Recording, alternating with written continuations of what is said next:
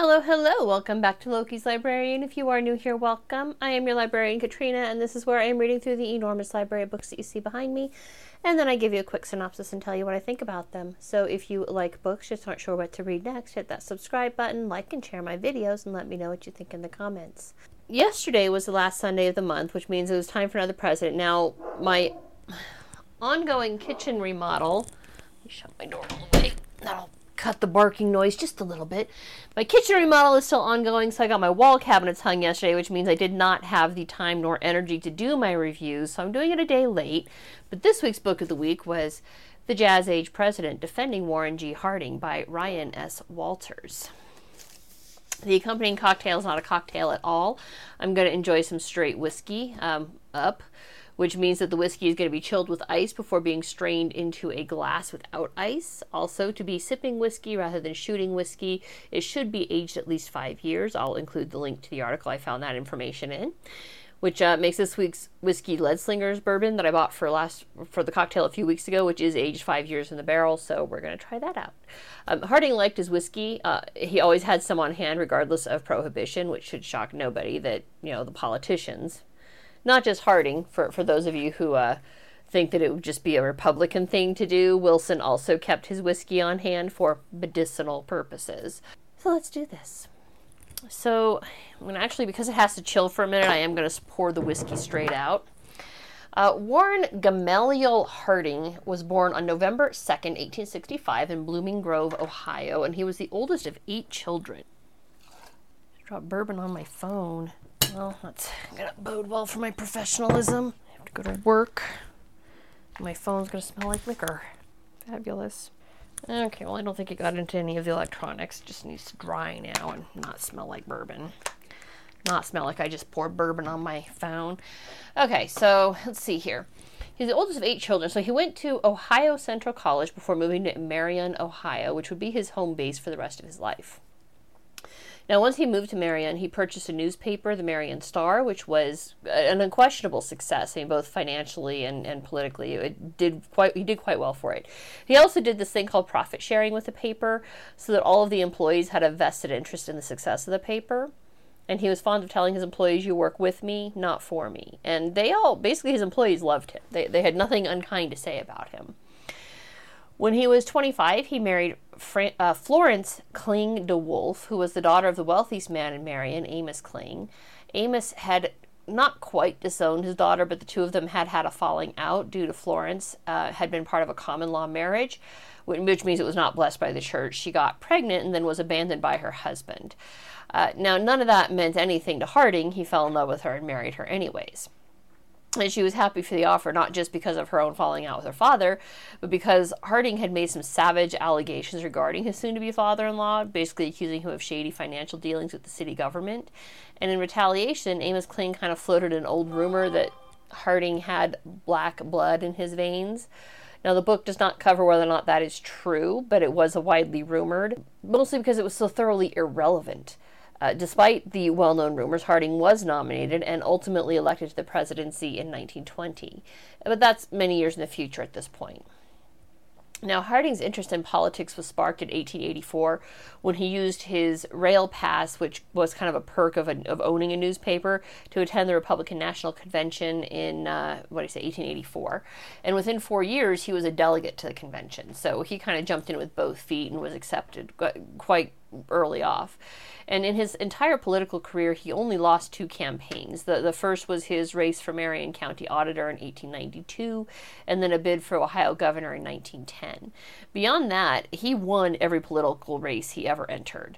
The intervening campaign saw him winning 2 terms in the Ohio State Senate, Ohio State Lieutenant Governor, and U.S. Senate, which is the position he was serving in when he accepted the nomination for president in 1920. Now, Walters does a very good job debunking some popular myths about Harding, starting with the myth that the Republican movers and shakers did a backroom deal in a smoky hotel room to secure his nomination in exchange for cabinet postings. Also, this belief that he was a dark horse candidate. Prior to his death in 1919, Teddy Roosevelt had been considering running again for president and had actually approached Harding as a possible vice presidential candidate. So he wasn't a dark horse. He was certainly a known quantity.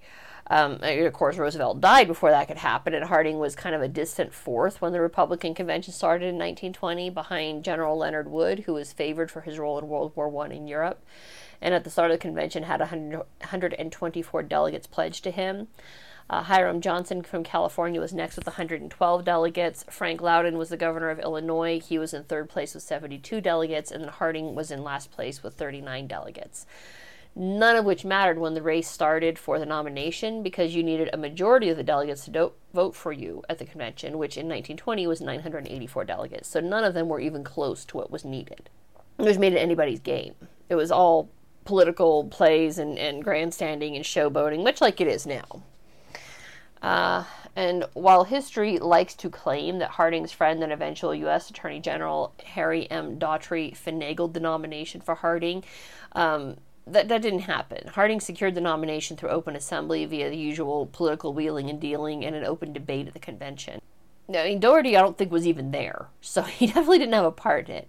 And just kind of for the record, as an aside, one of the people who most floated that rumor was Alice Roosevelt Longworth, Teddy Roosevelt's daughter. And I kind of feel like I need to know more about her, because she was very opinionated and generally not in a way I agree with. She seems like the sort of person who became a Democrat because it would irritate her father, not because she actually had any leanings that way.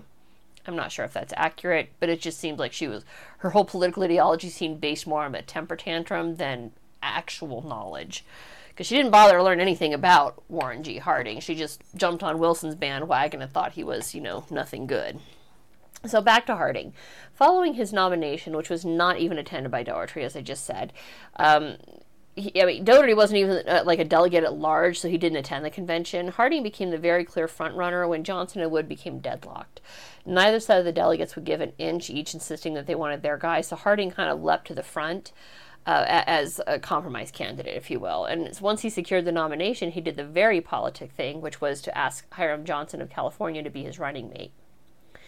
At this time, California was one of the fastest-growing states, and with its rich reserves of oil and gold deposits, very fertile farm valleys, Johnson was very much a force to be reckoned with. And it is believed that in 1916, when Charles Evans Hughes was the Republican nominee and was campaigning in California, he failed to meet with I believe it was Governor Johnson then, who was even staying at the same hotel, and it was basically like to snub her around the world. Because he failed to meet with him, California went for Wilson, and so Hughes was never made president.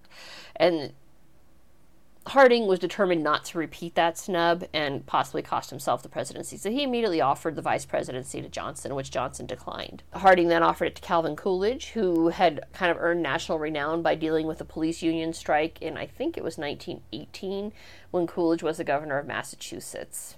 I might be misremembering some of Coolidge's details. They'll come up again next month, I'm sure.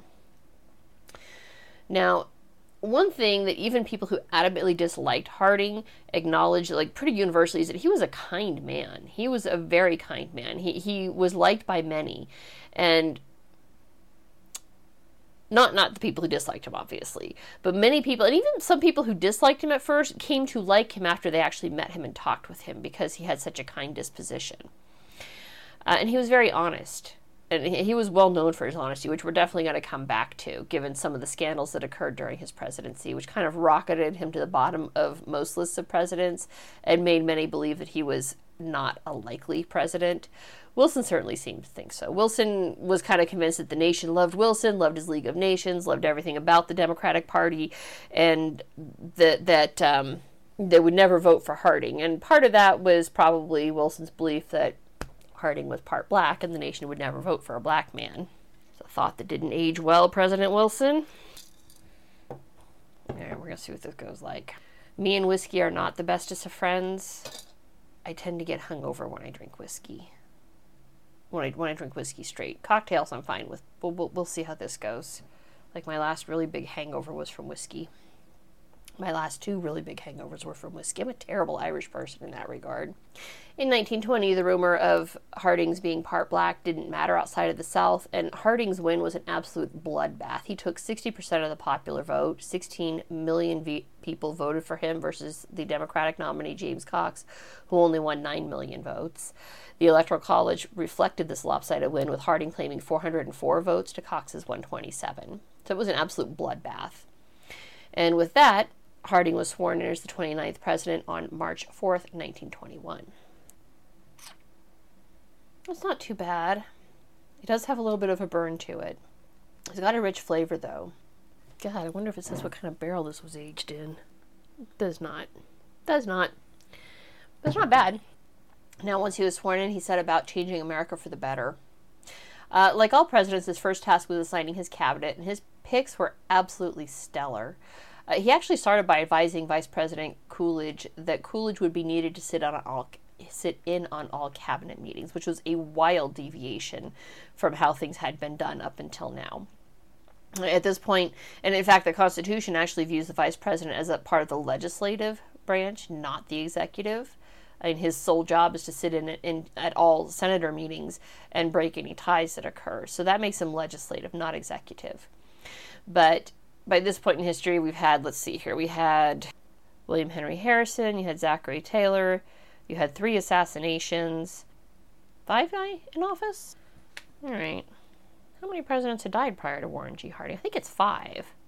Yeah, he's the 6th. Okay, I'm right. We had William Henry Harrison, Zachary Taylor died, Lincoln, Garfield, and McKinley were assassinated, Harding dies in office. Spoiler alert, folks. And then we have one more death by natural causes and one more assassination. So we've had 6 presidents die in office. So Harding was well aware that that was a possibility, that he could, in fact, not live out his term, and he didn't want Coolidge to be unprepared should that happen, which puts him head and shoulders above the rest of the presidents, because they all just, their poor VPs were blindsided by the fact they suddenly had to step in and take power. I actually still feel really bad for Arthur, Chester A. Arthur, who seriously was like, fuck, was not expecting that. So anyways, Coolidge ended up sitting in on all cabinet meetings, and cabinet meetings were held on, I think, Tuesday and Friday or something like that. Like twice a week he held cabinet meetings, full cabinet meetings to which everybody attended and everybody participated, including Coolidge.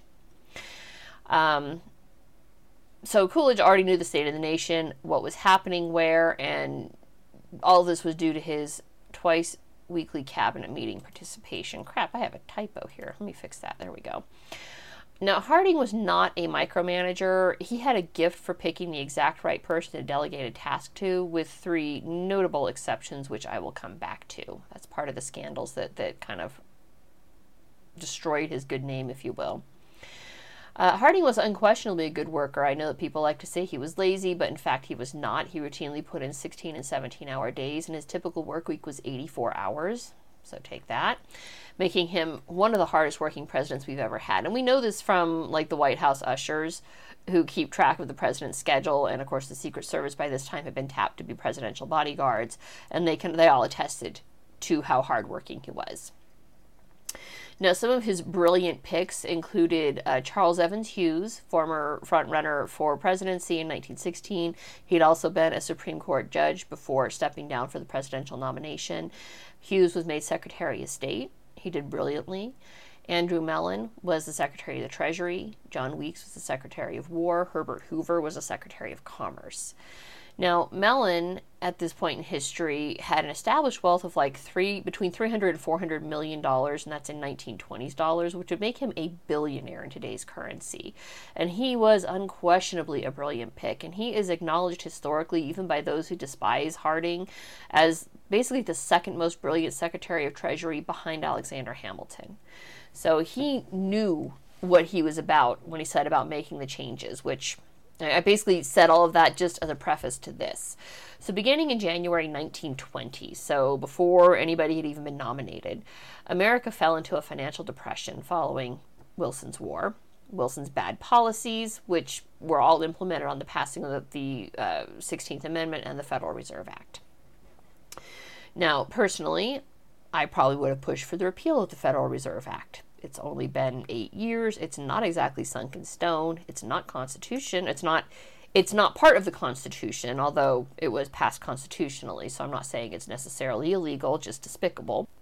But what Mellon did worked as well in the moment. See, Wilson's policies had taken American debt from $1.2 billion in 1916, and it had ballooned to $26 billion by 1919. So that is an absolutely absurd increase in debt. just 3 short years, had skyrocketed American debt, thanks to Wilson's war, basically. Under Wilson, the income tax, which had been sold to the American people as a tax on the wealthy only, came to be 77% on the wealthiest Americans, who then opted to hide their wealth on various bonds, much as they do today when the income tax creeps up too much. Now, this is nothing new, all right? So what Mellon did is he lowered the income tax across the board. He also put a stop to inflation by having the Federal Reserve stop printing money. Stop printing money. The second most brilliant Secretary of Treasury we've ever had said if you want to stop inflation, you got to stop printing money. So just stop. During the war years, the Federal Reserve had increased the money supply by 1,000%, which is almost nothing compared to what they're doing today. I mean, the printers haven't stopped printing in years at this point. This, in turn, caused prices to rise, as there was now more money floating around, which we should all be familiar with since we are going through it now. So Mellon lowered the income tax on the wealthiest Americans from 77% to 32%. What Mellon knew, but most Congress critters today and then didn't seem capable of grasping, is that if the income tax is too high, people will avoid paying taxes by simply refusing to work. Ponder that for a moment, everybody. If all of your money is just going to go to paying the government, people are going to stop working. Mellon also raised the corporate taxes to 12.5%, up from I think it was 10%, and allowed for capital gains tax on 12.5%. So he wasn't blind to the fact that the government needs money. He just wanted to change the source of the income from, just taking it from people. So, I mean, it wasn't all lowered, basically. He did raise some, but he also made the taxes not so horrifyingly onerous that people simply stopped paying them. And one really cool thing that Wilson failed to ever recognize is that part of the reason people were able to get away with not paying taxes is there actually wasn't an IRS back then. Or rather, if it was, it did not have the broad sweeping powers it has now. People were entirely self-reporting their taxes. And guess how many chose not to report accurately? It's kind of hard to blame them. By July 1921, oh my God. 1921. There we go, finding typos. So, January 2020, we're in a depression. Within 4 months of Harding taking office, so by July 1921, the depression was over. 4 months. 4 months of a change in regime had ended this depression because of the change in fiscal policy advocated by Mellon and supported by Harding. Business was flourishing. Mellon also explained to both Congress and the American people what, again, is obvious to all but the most willfully stupid, which is that the government does not actually make money. The only source of income for the government is by taking it from the American people. He ended many government programs that were profoundly wasteful, and they cut huge swaths through federal employment, laying off people who were doing nothing but wasting time. Could never do that today.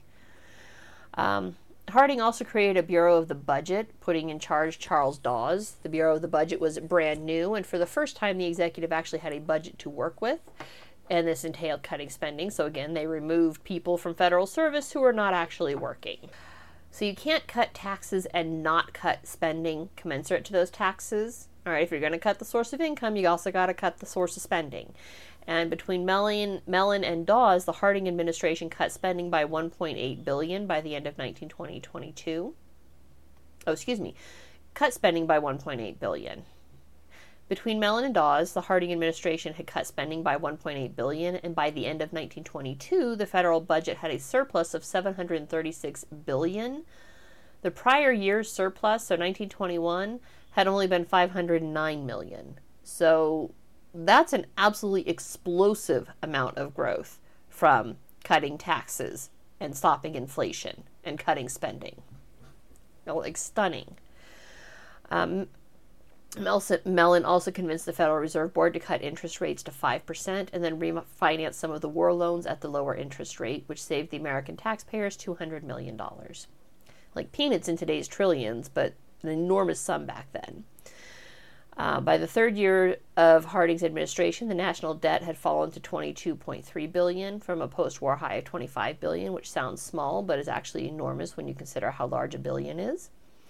And this was helped in large part by the surpluses that Dawes and Mellon had managed to wrangle out of our mangled economy that Wilson had left when he stepped down as president. Now, Harding also believed strongly in America First. He was against Wilson's League of Nations and allowed Secretary of State Charles Evans Hughes kind of a free hand in negotiating payout from Europe, because remember, we loaned Europe a great deal of money. That's where a lot of that, $25 billion debt came from, was loaning money to Europe that now needed to be repaid.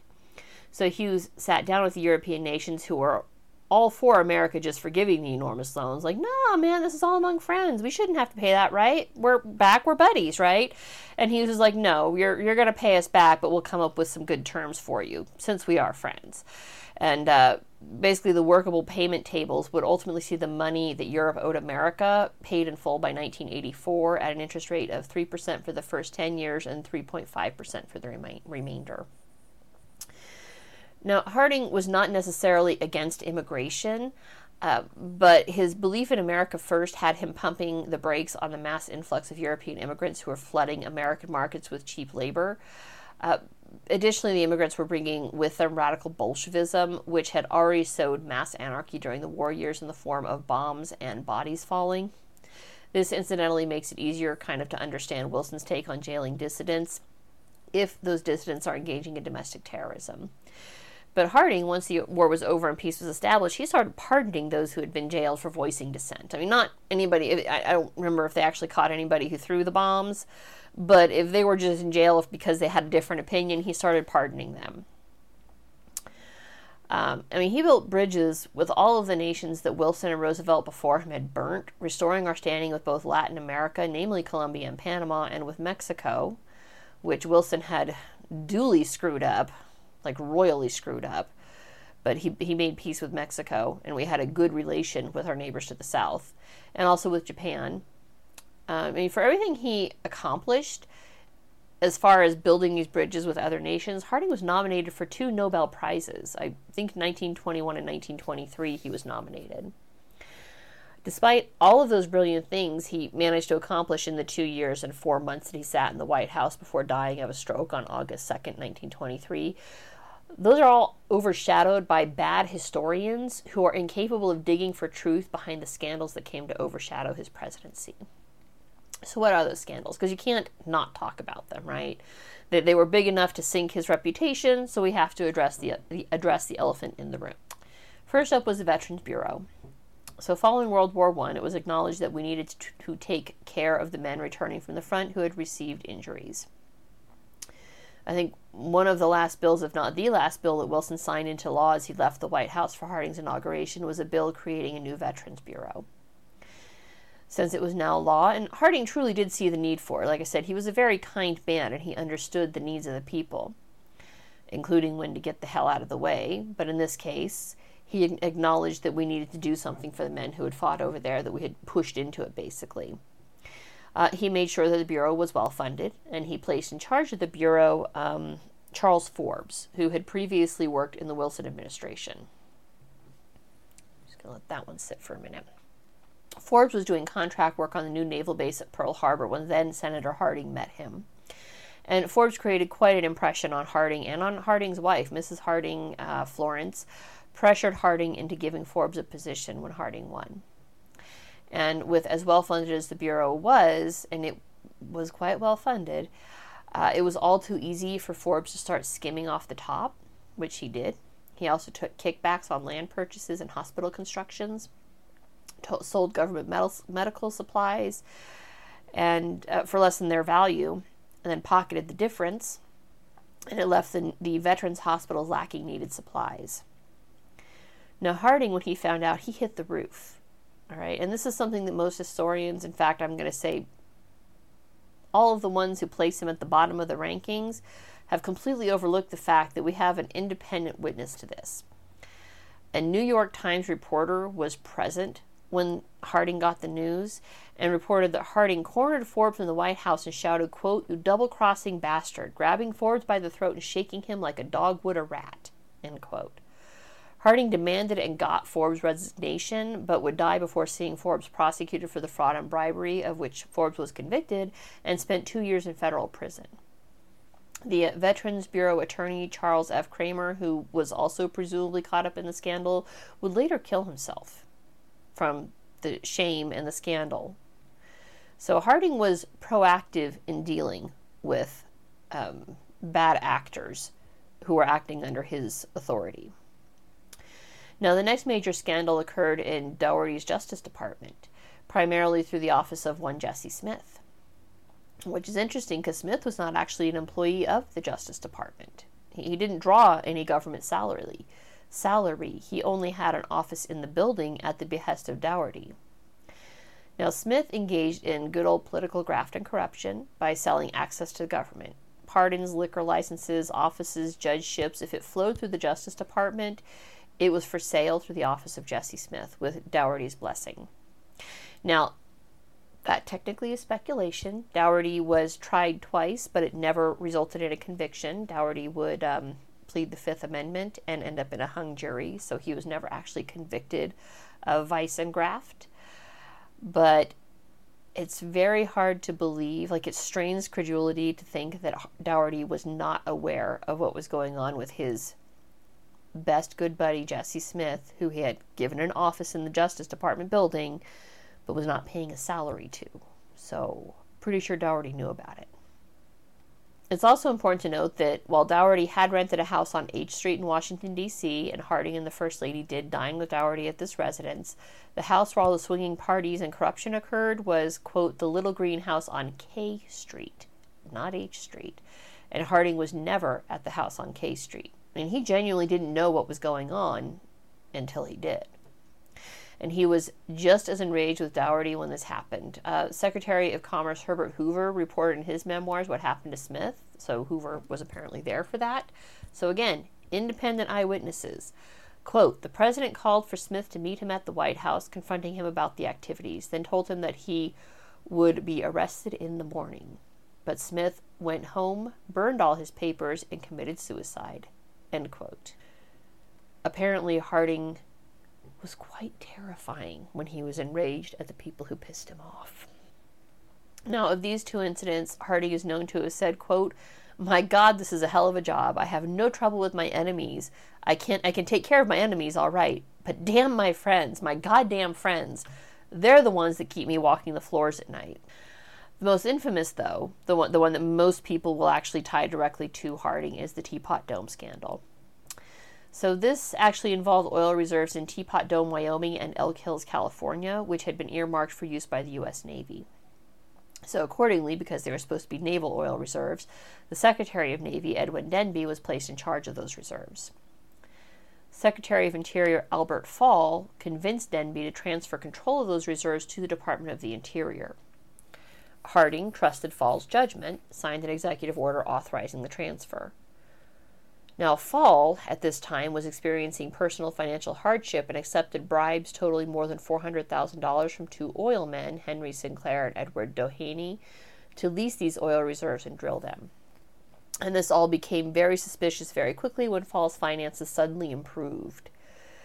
Unfortunately, we don't know how Harding would have reacted because this scandal did not break until after Harding's death, and it's been used as proof positive of his cluelessness. But as Walters points out, Harding did not benefit from any of these scandals.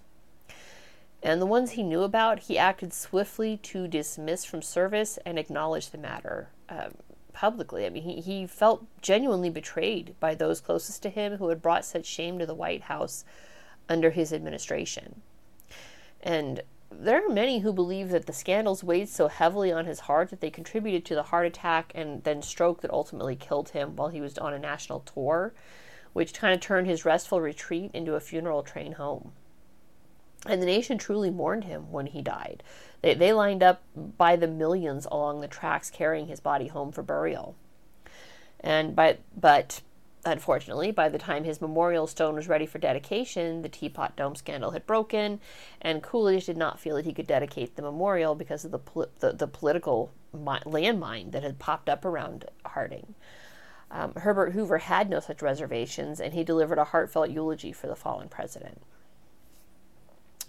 Now, in addition to the national scandals, we do know, via DNA evidence, that he did have at least one extramarital affair, which resulted in the only child of Warren G. Harding.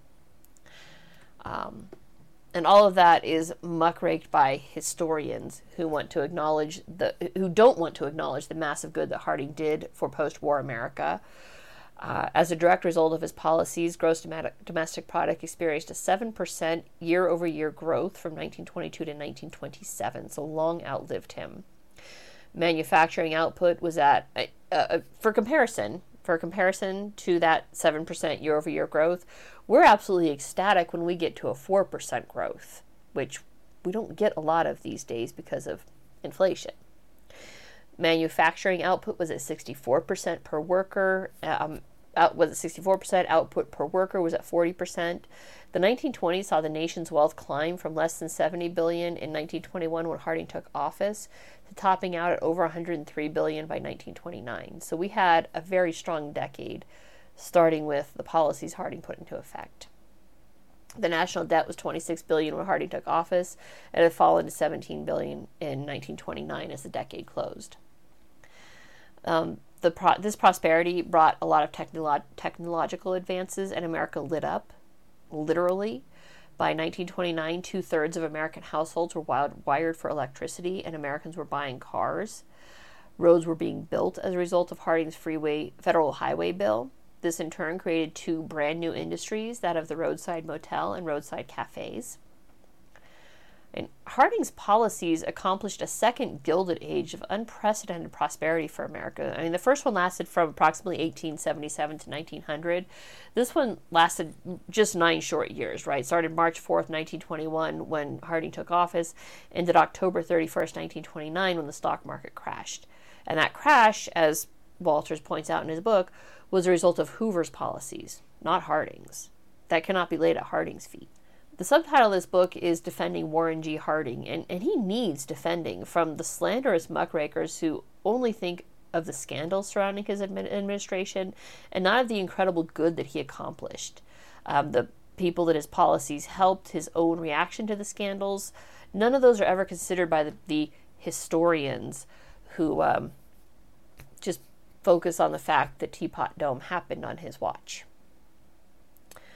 I'm a little bit behind in updating my presidential ranking list, but he's kind of moving up towards the top right now, just for the spectacular changes that he made to the American economy and for the American people. I mean, in just 881 days, he accomplished more than JFK did, but is vilified for it by the historians who do not deserve that title.